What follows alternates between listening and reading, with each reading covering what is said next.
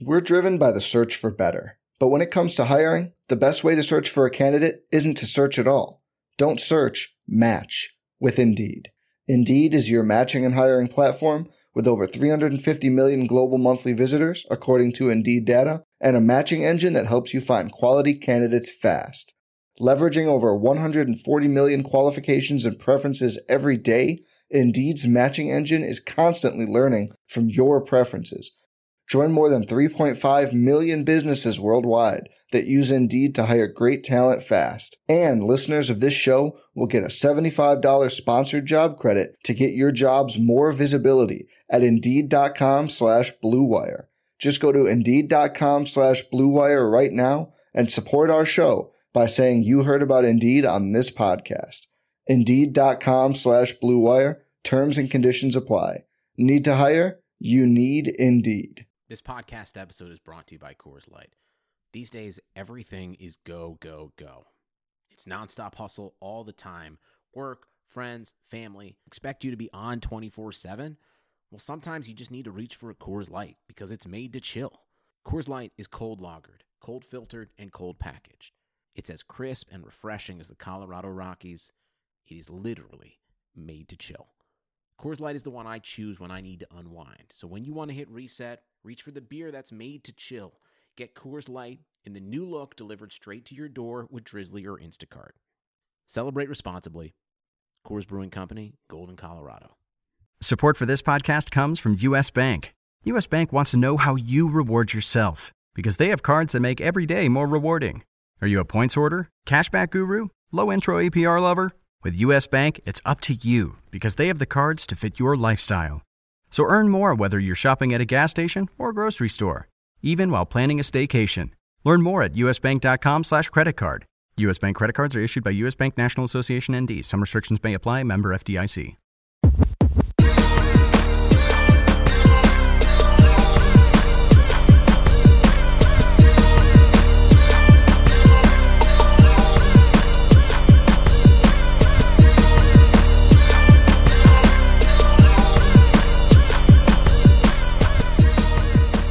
Welcome in to the RotoWire NFL podcast, brought to you by Yahoo Daily Fantasy Sports. John McKechnie, Mario Puig, hanging out with you on this Thursday. Football officially back as of tonight. We got the Hall of Fame game coming up between the Broncos and the Falcons. Not surprisingly, there's not going to be a ton of starters or big-name players playing in this one, but it's better than nothing. It's football. Yeah, I'm excited to not pay any attention to it. Do we know, did they name any particular starters that they're holding out or anything? Oh, actual start. I know that the Broncos named Kevin Hogan the starter for this evening. If that doesn't get your juices flowing. Is that good? Yes. Okay. Drew Lock on the hot seat. Is that already. good for Drew Lock? Yeah. But that's crazy. I think like Deshaun Hamilton isn't going to be playing. So that could open up some targets for the backup receivers. I think Emmanuel Sanders, they're probably gonna keep him out as well on the Broncos side of things. And as far as the Falcons go, I'd be shocked if Julio Jones or Calvin Ridley were out there in any capacity. Yeah, so I don't even know how to approach a preseason DFS kind of thing. Like I feel like if we had some sort of depth chart released before the game or something, I'd be like, okay, I know which one of these guys are going to do whatever. But yeah, no Emmanuel Sanders, no Deshaun, I would guess. And so what are we going to do? Like the new star of the backfield in Denver, Theo Riddick, I don't think he can do anything today. Has he even arrived in Denver yet? Do we even know? I guess he must have been working out there or something. Dry, yeah. I expect him to get cut, to be honest. Like I don't think Devontae Booker is particularly good, but I would take Booker, Khalfani Muhammad. I don't know who Devontae Jackson is, but I'd take him over Theo Riddick. I would take Theo Riddick over Dave Williams, the South Carolina, Arkansas back. That's the other guy on the depth chart, but that's the only one that I would take Riddick over. Okay, well, we'll dive into that signing here in a minute. But yeah, in general, I think that like preseason DFS is a tough nut to crack in and of itself. But the Hall of Fame game, I feel like, is particularly wacky because I mean, we are so early into training camp. Like teams have been practicing for a week, maybe. Obviously, these teams reported a little bit earlier so they could get the head start and get ready to actually have the bodies to play a 60-minute organized football game. But yeah, this is going to be a glorified scrimmage for all intents and purposes. And the guys that are seeing the most of the playing time, we probably will not be seeing much of once the season actually starts. Before we get into the meat of the podcast, and today we'll be talking about Mario's most recent article, going into some guys that are being underdrafted in deeper leagues, going outside the top 200 as far as their ADP is concerned. So a lot of good names to kind of add to your watch list that we'll be getting into here, and then we'll talk a little bit more about this Hall of Fame game. But before that, it's officially August, which means football season is around the corner, and Yahoo Fantasy has introduced a new fantasy football game called Best Ball that lets you get in on the action now. With Best Ball, you draft your fantasy football team, and that's it. You don't need to do a thing since you've already drafted your team. Each week, the top scoring players at each position on your roster will automatically count towards your weekly score. Forget about the time commitment. No waiver wire, no trades, no adding or dropping players, no having to make those tough start or sit decisions. Focus on the best part of fantasy football, the draft. Tired of doing mock drafts for your fantasy team and having the other players drop out early or not even finish the draft? Free Best Ball leagues give you the most accurate ADP or average draft position of players before the season even starts. Can't get enough fantasy football but don't want to manage those teams all season? You can draft up to 50 Best Ball teams over there on Yahoo. Play for free or play for cash, but most importantly, get to drafting with Yahoo Fantasy Best Ball. Join a league today at yahoo.com/bestball. So we touched on it there for a second. I think that you obviously have kind of stated your case already, but it seemed like there was a bit of an outsized reaction, at least initially. I think this time of year that sort of thing is prone to happen, but Denver signing this Theo Riddick after everyone had kind of already settled in on their opinions and kind of locked in how they're valuing Philip Lindsay and Royce Freeman. Maybe this throws a wrench in things, and I think some initial reaction, and like you mentioned, had to do with Devontae Booker and maybe him being on the hot seat. So what's sort of like your overall take on this signing? I just don't think Theo Riddick is any good. Like, he was not a prospect at all. At Notre Dame, he was kind of a slot receiver and a running back, failed at both, basically. He was a pretty high recruit, but he doesn't have anything, toolsy as far as athleticism, so there's nothing to project as far as upside like there would be with his former teammate CJ Prosise, for example. And so if Prosise gets cut from Seattle and he signed with Denver, that'd actually be more intimidating to me as a Lindsay or Freeman investor than Riddick, because I don't know what you can do with the guy. Like, he can't run. The whole justification for having him in an offense or on a team is what he does as a pass-catching specialist, and yet he had one good season, to be fair, in that capacity. Back in 2015, had 80 catches for 697 yards on 99 targets.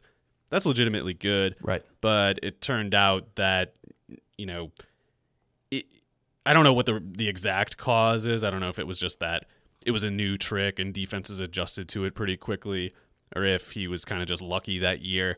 But the efficiency fell off a cliff. There never was any explosiveness to him. He was always, like, at best, a chain-moving kind of presence. And, if you're in Denver in particular, if you're putting him on the field instead of Philip Lindsay, you're just inviting a loss. Like, it doesn't make any sense to do that. I know he could just be insurance to them, but there's no evidence that Riddick would be better than Khalfani Muhammad or the rookie Devontae Jackson or whatever. Booker, too, makes more sense to me than Riddick does. And I don't see what it is with him that it to me is just as simple as Jim Bob Cooter thought, like, this is cool. This guy's a running back and a receiver at the same time. His mind was blown by that. And how does he do it? Yeah, and so it's like, we got to get this guy on the field. It's like he's a running back and a receiver. Wow. And it didn't really, that's stupid. You can do that with any slot receiver. And some teams have, like J.D. McKissick, he was a slot receiver at Arkansas State, better running back in my opinion than Theo Riddick is, and I guess even Prosise also in Seattle is a reasonable comparison to that. But you can take any mediocre possession receiver at the college level who's 5'10", 200 pounds, just call him a running back, motion him out of the backfield instead of having him line up against corners, and you can go like, wow, look at what a good pass catcher he is. Anybody can do that. against linebackers if they're a college receiver. Right. That's so I think Riddick is just a mirage. I think he's going to burn out real quick. Okay. But do you think, at the very least, even if he doesn't end up making this 53-man roster, do you take this to mean anything towards how the team might view Devontae Booker, this new coaching staff? Yeah, I don't know. It might be like just kind of accumulating bodies with the presumption that some of them are going to get hurt.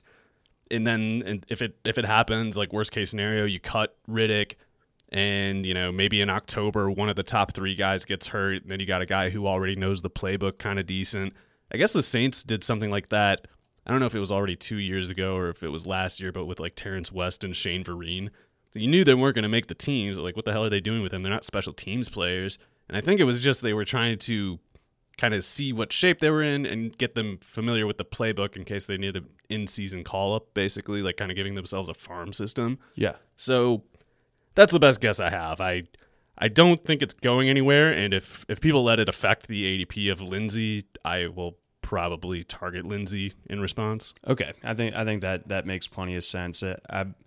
You kind of talked me down from it. I think like initially my knee-jerk reaction, I think definitely was like, oh, Theoretic like is going to be like this annoying guy that like leeches some like passing down. It work would out be of these annoying guys. if he played because he would just be a drain. And obviously if he's on the field, Lindsey probably isn't unless they move Riddick back to receiver where he played at Notre Dame. But that would be weird. It's kind of just a strange look generally because Denver press. And you have to wonder almost if like the team is kind of feeding lines to these reporters at this point. But they're hyping everybody on that offense. That's right. They're hyping Devontae Jackson, this West Georgia or something. I don't think he's going to stick around very long. Khalfani Muhammad already is pretty much burned out at the NFL level. They've been hyping Juwan Winfrey, Trinity Local Benson. guy. Juwan, yeah. I think he's a special teamer. Sure. Like he's going to be a gunner. And Trinity Benson, the undrafted guy from the East Central Oklahoma, or whatever that school is that David Moore was at. Mm-hmm. And they're talking about Benson as like, oh my God, he's so good. It's like Benson, they're specifically saying he's so fast. Wow. But he had a 40-yard dash at the pro day that was 0.01 slower than David Moore at like, I think almost 40 pounds less. Ooh. Like David Moore is like 220 pushing, something like that. And I think Benson is an even 180.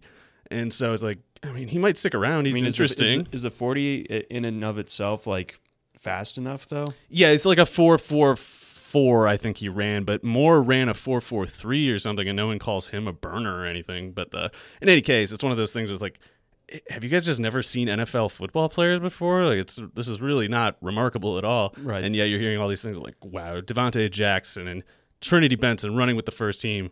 Like, Brendan Langley makes some sense. Like, he was a former Georgia receiver recruit they spent a 3rd-round pick on, even if he was a corner. But, yeah, this stuff is like Trinity Benson is really forcing them to reconsider things. Like, wow, that's not good. Yeah, it's a very bizarre situation. So I don't believe it, basically. I think it's all just kind of just noise. Okay, I think that's probably the best way to put it. And I mean, like the calendar like just turned to August. Like it, if things were solidified or for a couple weeks from now, and we're talking about Riddick, and we've seen him like light it up in preseason games, maybe we have to start having a different conversations. But obviously, neither of us expect that to happen. Before we get into the DFS segment of this show, just briefly talking about tonight's game there, we got a message from our friends over at Superdraft. The future of daily fantasy sports has arrived. Experience Superdraft's exclusive game mode, Multiplier. Say goodbye to salary restrictions and hello to lineup freedom.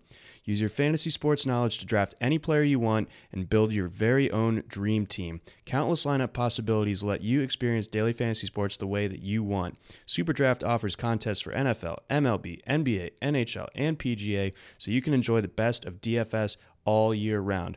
Sign up for Superdraft today using promo code ROTOWIRE and claim your free $5 in Super Cash and a free $3 entry with your first deposit. Download in the App Store or play at superdraft.io. Superdraft, no limits, more winning. So if you were to look at tonight's game, and obviously we mentioned where there's a lot of the bigger name guys aren't going to be suiting up tonight, as is just sort of the norm for the Hall of Fame game. some of those guys that you're mentioning, the guys that the Broncos were hyping up, do you have I'm picking any all sort of them. Yeah. No, I'm not going to play, but it would be those kinds of guys that I would target because you don't really know what these teams are trying to do in a game like this. In certain preseason situations, you can kind of tell, like, oh, they're trying to showcase this guy so they can get a 7th-round conditional pick before they cut him. Usually those are like veteran types that are already kind of like teetering on their way out. And it wouldn't really be this game that they try to do it because it's just a circus. Like, no one's really studying this game. They're just kind of, probably getting hammered and just kind of going like, hooray, football. Mm-hmm. So, but in a game like that, it would specifically be the guys like Khalfani Muhammad, who, maybe he's not an NFL running back, but he is fast as hell. And so in a preseason game, if the stakes are kind of just basement level, no one actually cares, people are just playing sloppy, he can give it an 80-yard touchdown. He only needs a couple carries to give you, the kind of tournament output you're looking for. But Devontae Jackson, also well on the radar. David Williams too, even though he's just he's like Rob Kelly bad as far as a prospect goes to me. Those 3 guys kind of seem like the best running backs to target on the Denver side to me because it doesn't seem like they'll feed Lindsey or Freeman. I guess you could say the case for Booker because he, I guess if anyone, would be the one that they try to pump up for a trade. So yeah, it's between those 4 guys on the Denver side is what I would probably be most interested in. I don't know what to make of the quarterback. Like, do you pick a quarterback in these games, or is it just everybody's the same position? Because it's single game. I think it's just all like showdown. MVP and then your flex. So. Okay, so I don't know if I would consider any of the quarterbacks worth it. I don't have any faith in Kevin Hogan. Drew Lock, I guess, could throw a ball very far. Is it in Denver? It's in Canton. Oh, Canton. That's right. Hall of Fame is there. Oh, maybe we'll get the situation. Where was it? Was it like a couple years ago where like the field was melting, so they had to just call off the Hall of Fame game? Oh, I don't remember. Like the turf had like overheated and like the paint was giving off like noxious fumes. I kind of remember that. I was paying such little attention that it didn't really register to me, but I feel like I kind of remember something like that too. I can always giggle at those kind of just. That would be pretty funny. Things, yeah. I mean, I hope it doesn't happen so that everybody who's really excited about their Tim Patrick lineups don't have to suffer that sort of disappointment. But, yeah, I don't know if I would target those quarterbacks. It would have been interesting if it was in Mile High because then Locke could chuck it like 90 yards or whatever, and that's something. But, yeah, maybe... I don't know. Do you think Noah Fant gets a look in a game like this? They maybe give him like some 3rd-string snaps to get him rolling against some easy competition. I wonder more if they try to expose the tight ends that are more fringy guys on their roster. Bug Howard, are you playing today? That would be my captain. I would just. Bug Howard is my captain just in general. I guess he's out. Dang. Fudge. Yeah. Anyway, that would have been fun. So yeah, I guess I would go at fast guys who catch the ball a little bit, like Khalfani Muhammad. Devontae Jackson isn't exactly fast, but he can catch the ball. Do you think like Ito Smith gets any sort of exposure in this game? I don't know. It's a guy like him and Mohamed Sanu are interesting because like Julio and Calvin Ridley aren't going to play, or I would assume. Justin Hardy, kind of interesting on the Atlanta side. But it's like if we know Mohamed Sanu were playing in this game, he would probably be so much better skill-wise than pretty much anybody else who is playing. And that alone would make him kind of interesting, meaningless as the game is no matter what. But on the Atlanta side, generally, I would look at guys like, Justin Hardy, Olamide Zacchaeus is on that team, and I guess he's doing pretty good. So he's pretty interesting. That's good to hear. Super versatile. Yeah, he could get carries or catches or both. Matt Schaub is a way better backup than Kevin Hogan or Drew Lock are. So if I'm going at a passing game, it would probably be the Atlanta one first. But those Atlanta running backs and the backups are pretty interesting too. I mean, Tony Brooks James wasn't as fast as he looked at Oregon, but he's quick and small and kind of is a similar presence as like Khalfani Muhammad or Devontae Jackson on the Denver side. And they're going to have to give quite a bit of work, I think, to Quadri Allison and Brian Hill this preseason. I don't know what to make of Kenyon Barner. He's there too, but he might be like a guy they know is just the special teams guy at worst / best And maybe they're more so like auditioning Allison and Hill for the running back 3 distinction specifically. Yeah, they do need to get that figured out. I'm not totally sure if that happens tonight, but I do think that like Allison would definitely be worth some consideration, more so than Brian Hill and our guy Kevin Payne, who really did do the dirty work here and dove into this slate. Oh, yeah, just look at that article. Yeah, look at that article. Super helpful.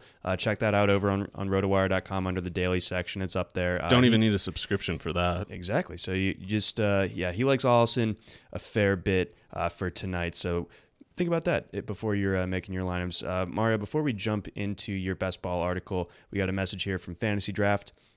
FantasyDraft.com would like to bring you an important message about Rake. Are you tired of paying high fees to play daily fantasy? Did you know that over time, these fees, called Rake, can cost daily fantasy players over 30% of their bankroll? As daily fantasy sites continue to raise Rake, prize pools are being squeezed more and more, making it harder and harder for players like you to win.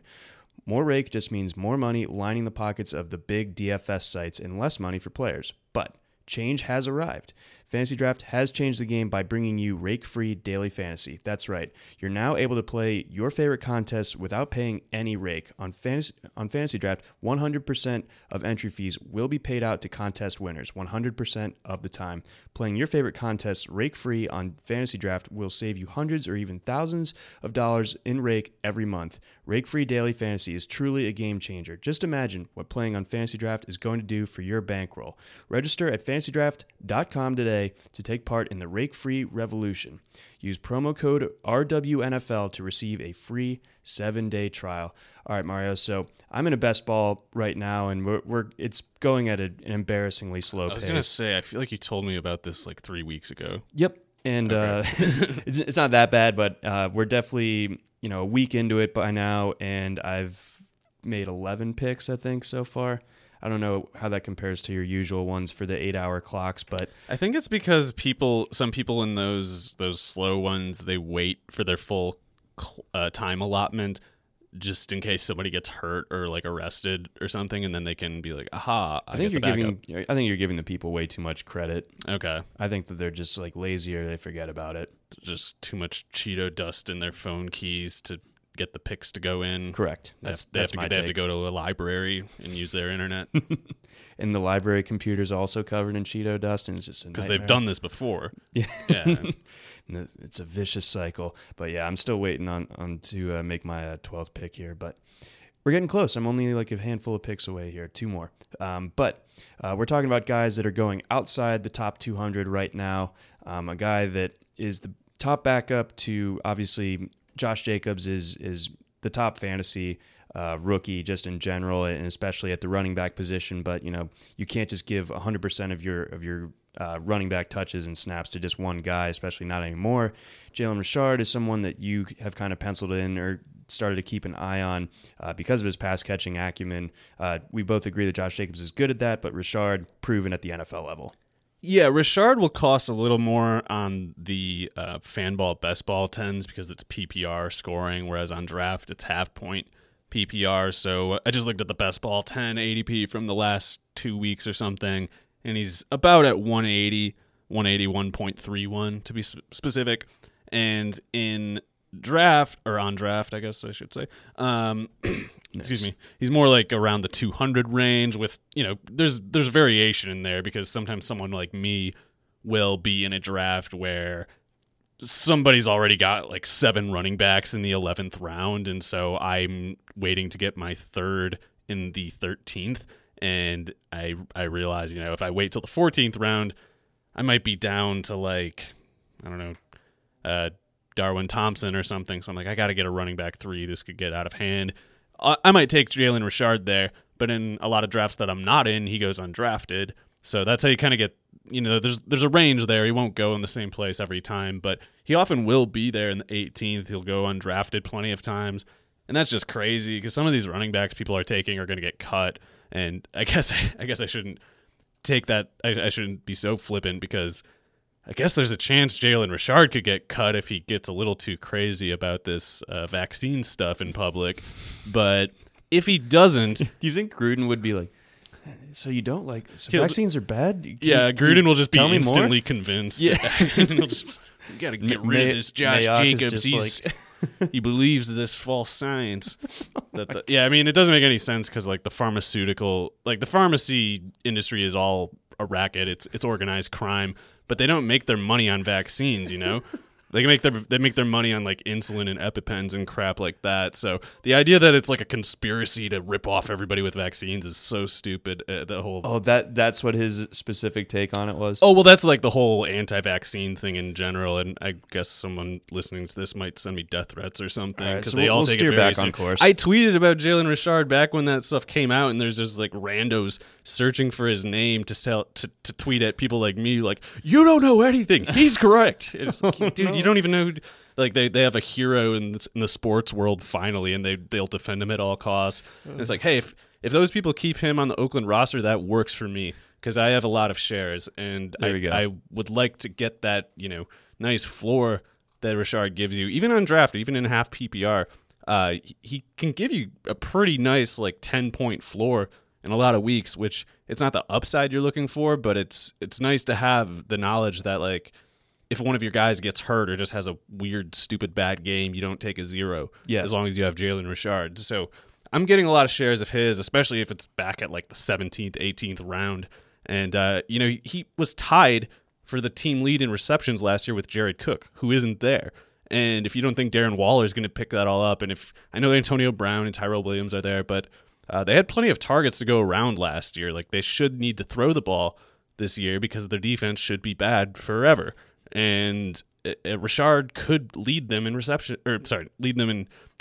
backfield receptions again, which could be another 65 to 70 catches. Of course, Antonio Brown will lead the team in receptions if healthy, but I wouldn't concede that Tyrell Williams is a lock to. I think it's like a 60% kind of thing. Like, not even with injury. It's just like he's a guy who might be a downfield receiver who does 17 yards a catch or something. And that it just tends to not really jive with Derek Carr's game. Yeah, that part is a concern also. So that's why I like Tyrell Williams in general, but yeah, the fit to me is weird, and yeah, like when we have the PPR context, we're not going to be seeing a super high volume of catches for Williams. Like you said, shorter routes, that's where Richard can help.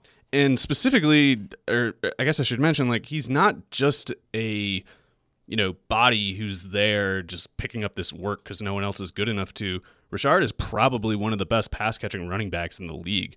He's very good at it, and let's see, like for his career, he's got a 77.6% catch rate at 6.8 yards per target. That's way better than Theo Riddick. Oh, John's making his pick, everybody. Hey, oh, God. Oh, no, you're only on deck. I'm on deck. So you have to wait another day and a half. It's going to be midnight before I'm picking again. Who are you going to pick? Maybe Dallas Goedert. Okay, yeah. Who's your first tight end? Njoku. All right. Do I need to back him up with that high? Oh, I don't know. I mean, who's on the board? Which round is this? 11, you said? Yeah, end of the 12th. Actually. End of the 12th. Okay. So Metcalf, Ito Smith, Matt Breida, Jack Doyle, Dallas Goedert, and Chicago defense are all right there. Oh, I mean, I am a Breida truther, even though I'm also a Tevin Coleman truther, so that's interesting. But yeah, I think that's the range Goddard usually goes. I mean, on draft, I think he's actually a little more valuable because the half-point PPR makes touchdowns more important, and I think he profiles as a pretty good touchdown threat. And if Zach Ertz gets hurt, God forbid, Goddard goes nuts. Mm-hmm. So, yeah, I think that makes a lot of sense there. And, between him and Njoku, that might be enough to do the trick because they both, Njoku obviously profiles as a red zone guy too, and I think Baker Mayfield's a totally legitimate candidate to throw like 40 touchdowns this year. Yeah, so that I got a lot to choose from. We'll be picking that back up. If you don't go with Goddard there, I do have a tight end in this article, and we've talked about him before. I think Jordan Thomas, who goes about 214. That's called a segue, folks. Yeah, that's a segue, and to one of my honest to God favorite players in the pool this year, favorite values anyway. It's not like I think Jordan Thomas is the next Antonio Gates or something. Let's not rule it out, but that's not my specific prediction. I'm just kind of deferring to like, all right, we know that Will Fuller and Kiki Kuti get hurt quite a bit. We have reason to think Deshaun Watson will throw 30 or so touchdowns this year. Last year, as a 22-year-old rookie, Jordan Thomas was targeted in the red zone for 1/3 of his targets. So we know he's not going to be like a 700, 800 yard tight end, but I think he's got a real route to 8 or more touchdowns. He seems pretty good. He's like a huge, just, towering presence with a big wingspan, really big hands. He can do the one-handed catches pretty easily. And he played more last year than Jordan Akins, who was a 3rd-round pick, whereas Thomas was in the 6th round. So there was no reason for the team to show any favoritism to Thomas. And not only that, he was almost 5 years younger than Jordan Akins, and he was already better, basically. So with Ryan Griffin gone, I think Thomas is a pretty good tight end, like a great tight end 3. And if you're going with a 2 tight end look, which I generally do in the tournament-style payouts, I'm going at him quite a bit in that like second to last or last round. Yeah, I think that's a really good case, and I think that there's also like just a little more anecdotal, but Watson likes to use the tight ends. I mean, dating back to his days in college, and I think if Thomas is the one that's winning the snaps in that offense out of the tight end spot, and being the red zone presence that he is, whereas like maybe a Will Fuller or a QT that it's not really specifically their skill set. So if teams just allocate all their resources to trying to stop DeAndre Hopkins there, Thomas probably is facing a little bit less in terms of tight coverage, and I think that he obviously showed last year that he can exploit that. Yeah, and he had a totally decent per target. I think it was 8 yards a target, had 4 touchdowns last year. So you don't want to just assume that red zone production will always be there. Touchdowns are volatile, but this is a guy who profiles uniquely well in red zone functions on a team with only one notable red zone target, with a quarterback who figures to throw among the leaders in touchdowns. So that's just enough for me in the last round. I don't really need to know more. Yeah, and again, like the sort of underlying theme of this article is you're getting these guys essentially for free. Yeah. Unless I'm in the draft, then you probably need to take Thomas in the 16th, but which I don't really advise. But I mean, I'm going to take him in the 17th a lot of the time if you don't. But that's just me. I don't usually see him get picked in drafts if I don't take him. Interesting. Okay. So that might change. We'll see. He's got a hamstring thing right now that certainly, like any player who's hurt, it's worth paying attention to. No indication yet that it's anything particularly bad, but that, got to mention it. Keep an eye on that. Absolutely. So shifting gears from tight end, let's go to the running back position again. Let's go to the well. Gus Edwards. I think he's someone that I've had a hard time figuring out this draft season because he can do a lot of the stuff that Mark Ingram can do. I still can't figure out what the third down situation is going to look like in Baltimore. And their early reports, and I don't know how seriously to take these yet, but they're saying we trust Mark Ingram on third down. Yeah, in his own right. So I mean, he's fine at that. Edwards not really your pass catching guy, so he's a guy that you're going to be looking at on standard down work. He showed really a lot of promise with that last year. He came into the offseason with the Ravens coach John Harbaugh saying, he's our RB1. Obviously, their actions thereafter suggested otherwise. But Edwards still a useful guy, and especially like the way that he runs. If you're just like rotating him in and bringing him in fresh, especially with the way that he was able to get positive yardage last year, I don't think anybody with at least 50 carries, maybe 70 carries, I forget what the mark was that I set, but no one had a better positive run percentage than Edwards a year ago. Yeah, I guess on our tracking, he's 98th percentile among general running backs. That's obviously hard to sustain. You want to assume he'll fluctuate a little just on the basis of bad luck. But if we were to tell you hey, that he's elite at getting getting stop behind the line, you would buy that because of the rest of his skill set. Yeah, and also the way his skill set fits in the offense's function relative to Lamar Jackson, because it's specifically that one setup where it's like the read where Jackson either it could be play action, it could just be a total fake setup, but there's also the fact that if it is a run, if they do read that they're going to do run, they still make the second read as to whether it's going to be Edwards or it's going to be Jackson. And if it's Edwards, he's just doing the Jonathan Dwyer at Georgia Tech thing where he's just putting his head down and trying to run through limbs in the middle of the field. And he was really good at it last year. And part of it is that the setup suits him. Like, it's not that he's a great running back talent league wide or something. It's just that they know he works for their setup. So why overthink it? Mm-hmm. And he's really good at that because Lamar Jackson's outside rushing threat freezes some of the containment outside. you can't stuff the middle of the field against them when they're giving you that look, or else Jackson will take it, and you're going to give up. You would much rather give up 5 yards to Edwards than 80 to Lamar Jackson. So it's always going to be there, I think. And he did really good last year. And even if he doesn't get quite the same positive yard percentage, even if he's only like 70 percentile instead of 98, he averaged 5.2 yards per carry. So as long as he's at like 4.3 or better, I think they leave him in that role. And that by that role, I mean back up to Mark Ingram, of course, and completely invisible in passing situations. But he might see, I think, a surprising amount of early game first and second down work. Like Mark Ingram is the third down back, so he won't have as many first and second down snaps as people assume generally, I think. Okay, I think that like sums it up perfectly right now, because I think everyone's assumption coming into camp was first and second down is settled. They have Mark Ingram. We don't know who this third down back is. Right. Now it's a little bit different. Yeah, and it could be Ingram for all three, but I mean, he had a lot of durability troubles in the early part of his career. He's going to be 30 this winter. So, I don't know. The general zero running back theory of betting on injuries has some documented merit to it. And as long as that's the case, then Gus Edwards being the second in line, or maybe even kind of like the 1B for early down work, makes him someone who's, it's a team that should run a lot and run well, and it's the last round. Who cares? It's the last round. Who cares? Exactly. So he's free, and I think that, you make a really good, compelling upside case for him as well.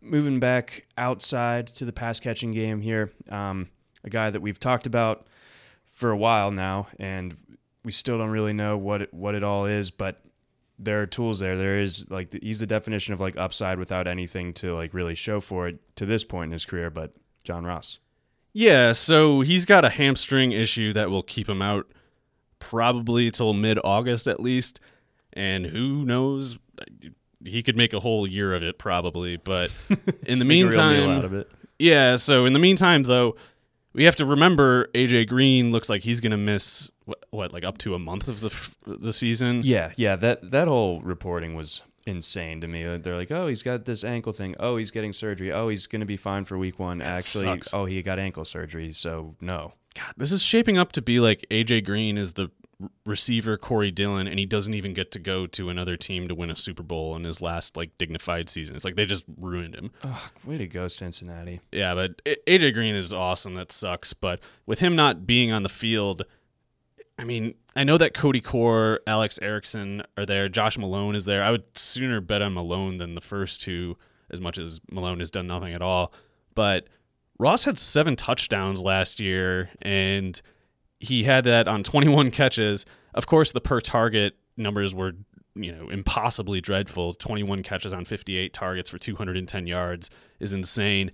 But I wish I feel like it was Ben Gretsch, was it, with CBS, I think, had a tweet once, maybe a couple weeks ago, about how basically there were, I don't know for sure, so please don't blame him if I'm quoting this wrong, but something only like maybe half of those 58 targets were actually catchable, more or less. That's important to know. And Ross still dropped a lot of the catchable ones. He had 6 drops, which is a ton, but he's so weird because he was dominant at Washington. Like, he was not a workout warrior who just was trash in college and then went in the first round just because of the 4.22 40-yard dash. Like, he was awesome. He was better than Dante Pettis at Washington, and I think most of us by now think that Dante Pettis looks rather good. I think Ross is just kind of yips prone, and he gets hurt a lot, of course. But in the last round, let's say he gives you 10 games this year, and 4 of them are when AJ Green is not on the field.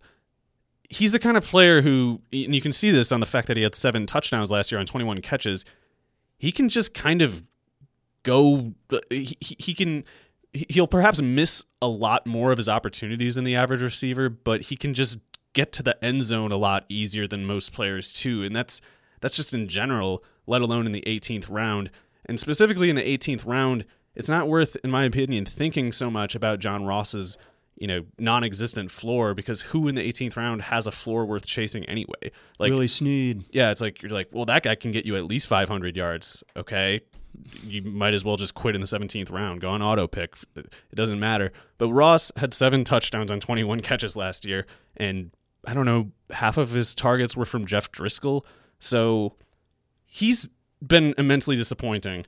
But if he were this is a very long shot scenario, but if he went for 1,000 yards, 6 or 7 touchdowns this year, he would basically be on the same career trajectory as someone like Santana Moss, who also had a lot of early career injury troubles before he finally got it together in his 3rd or 4th year. So if AJ Green is not on the field, Tyler Boyd can only get so many targets. They don't have an obvious target at tight end. Gio Bernard and Joe Mixon can only do so much. And Ross runs a 4.22. Is anybody who runs a 4.22 getting enough targets, I don't care. They could be the worst hands in the league. It's like, that's just not speed and opportunity you find in that round. No, exactly. And I was not to dog Willie Snead or anything, but yeah, I think that, again, you're talking about the non-existent floor of the other guys at that spot, so you might as well just take a moonshot. And 4.22 is the definition thereof. Yeah, it's like, what I can't take John Ross. He's too risky. I'm going to take like Demarcus Robinson instead or something. Like, well, it would be one thing if there were other receivers in that round who had floor worth pursuing, but there is no Jalen Richard of receivers this year who falls that far. So with that, I mean, Ross, at least, even if he's burned you to until this point, he's on IR, you're getting him for free. Until he's on IR on Monday. Until then, I think he's pretty easily a buy if you're looking for an 8th receiver, a 7th receiver, and it's in the last round. All right, so here's a name who I kind of gave the blinking guy gif a reaction to, especially because I got his teammate a lot, like 100 picks earlier than where his ADP is going. That's Maurice Harris. I went ahead and grabbed N'Keal Harry around like pick 110 or something like that, or 120, if I remember correctly. I like that pick, but Harris, what's the case for him? I really don't know. I can't remember a player quite like him, because even somebody like Mike Furry was probably productive in college on his college team or something. And if he wasn't, it was probably because he had other good players on that team. Neither of those apply in the case of Harris. Shout out Mike Fury, by the way. Nice. Yeah, I was trying to think of the receiver I most wanted to insult who had like 100 catches in a season or something. But yeah, it was like him, Wayne Corbett. I don't know. I can't remember. Wayne Corbett had a good career. Yeah, totally. I just mean like the whole... having like a season where normally it's like, this is an all-pro, figure, a guy with like 90, 100 catches, he's good, and then that actually is like the last year that he actually plays in the league. Yeah. Maurice Harris might be that, but if he is that, then we need to take him seriously in the last part of the draft, and I think he's an easier buy on Best Ball 10s, because in PPR, that's where I'm less skeptical of Harris and his, what I perceive to be anyway, lack of talent, because he was on a California spread offense where, and you would include Steven Anderson ahead of him if he hadn't moved to tight end at that point, but there were at least 4 receivers who outproduced him there, none of which were NFL prospects. Like, they got a look, but I think they're all out of the league now, except for Trevor Davis, and he might be out of the league soon. There was also Darius Powell, Kenny Lawler, and Bryce Treggs. They all outproduced Maurice Harris at California. But Maurice Harris had trash numbers with Washington the last couple of years too. So looks really bad in terms of skill, but I guess you could almost call it like a wide receiver situation, kind of analogous to Gus Edwards in Baltimore. I mean, I think Edwards is pretty promising as a player, but the reason he's useful or a value worth pursuing is because of his fit in the offense and the way that the offense just does a Moneyball thing with him, basically. Like, I don't know if Harris would be any good for any other team, but with these Patriots practices, all the press surrounding that team is saying he's like the best non-Edelman receiver so far. That part of that is that they're saying Harry is doing a terrible job, and I don't know what to make of that. I don't expect it to continue. Even not jumping off yet. Yeah, I mean, I'm not really like buying at the moment, but it doesn't mean that I'm racing to get Maurice Harris in the 12th round or something. Sure. But in the last round, I was like, well, why the hell not? Like, especially in PPR, because I don't think Harris can score touchdowns, but Tom Brady will probably complete passes if he's throwing them. Whoever is out there will be the person who catches it. It doesn't even really matter who they are. And Harris looks like he'll be the guy for now. Okay. All right. So that's an eye-opening one to me. I hadn't really considered him. He's my new Rob Kelly. I just refuse to believe any of this is happening. But in the last round, and it's in best ball, especially in PPR again. But I also think he's a pretty easily justified target in the last couple rounds on draft also. Okay. So rounding things out, any other late round guys that you wanted to touch on before we wrap things up? I think we got to the big ones. The other ones that I listed were Dexter Williams, who's just really interesting right now because Aaron Jones and Jamal Williams both are sitting with hamstring issues. Both of those guys have durability problems in their recent past and distant past too. So Dexter Williams, I mean, he was really productive for Notre Dame last year. He only fell to the 6th round in part because of character concerns. Mm-hmm. He might be just as good of a I think he's a better prospect than Jamal Williams was. Sure. Aaron Jones, probably not, but Aaron Jones was really good at UTEP, so that's not to say Dexter can't be good too. But otherwise, listed Deion Kane, who I like a lot as a Devin Funchess, T.Y. Hilton fade / insurance policy. I think he's really talented. He fell to the 6th round because of character concerns, specifically work ethic, and now the Colts, all their coaches say, he's just such an amazing worker. So in that case, it's like, well, is he a high 5-star recruit again? Is he the next Sammy Watkins again? That's not what I'm saying he is. I'm just saying that's what he was supposed to be at Clemson. And he only fell short of that because apparently he wasn't putting in the work. Apparently now he is. And if Andrew Luck and his calf get in line, then, there's going to be passing stats up for grabs there. T.Y. Hilton can get hurt. Funchess can get hurt or just be terrible. I like Kane in the last round to, go against both of those possibilities. And then Rashard Higgins is the other guy, and you can read up that one. There's no paywall on these best ball journals, by the way, so you don't need a RotoWire subscription to read them.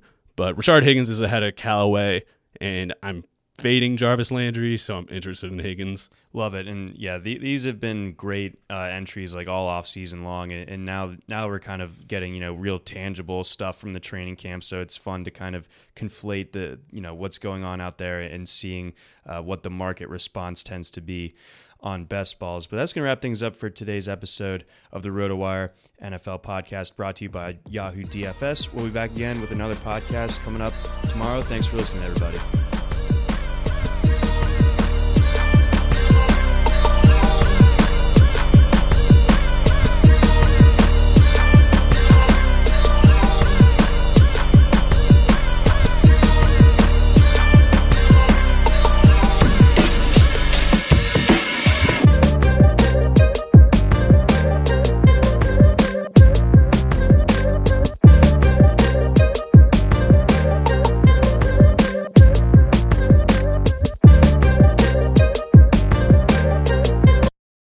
If you only have a 401k, you're not getting the most for retirement. Wait, what? Add a Robinhood IRA on top, then they'll boost it by 3%. You can do that? And if you transfer in any retirement account, you get 3% on top of that. Is there a limit to the match? No limit. Robinhood Gold gets you the biggest contribution match of any IRA on the market. Sign up for Robinhood Gold at Robinhood.com/boost by April 30th. Subscription fees apply. Investing involves risk. 3% match requires gold for 1 year from first match. Must keep IRA for 5 years. Match on transfers subject to additional terms and conditions. Robinhood Financial LLC, member SIPC.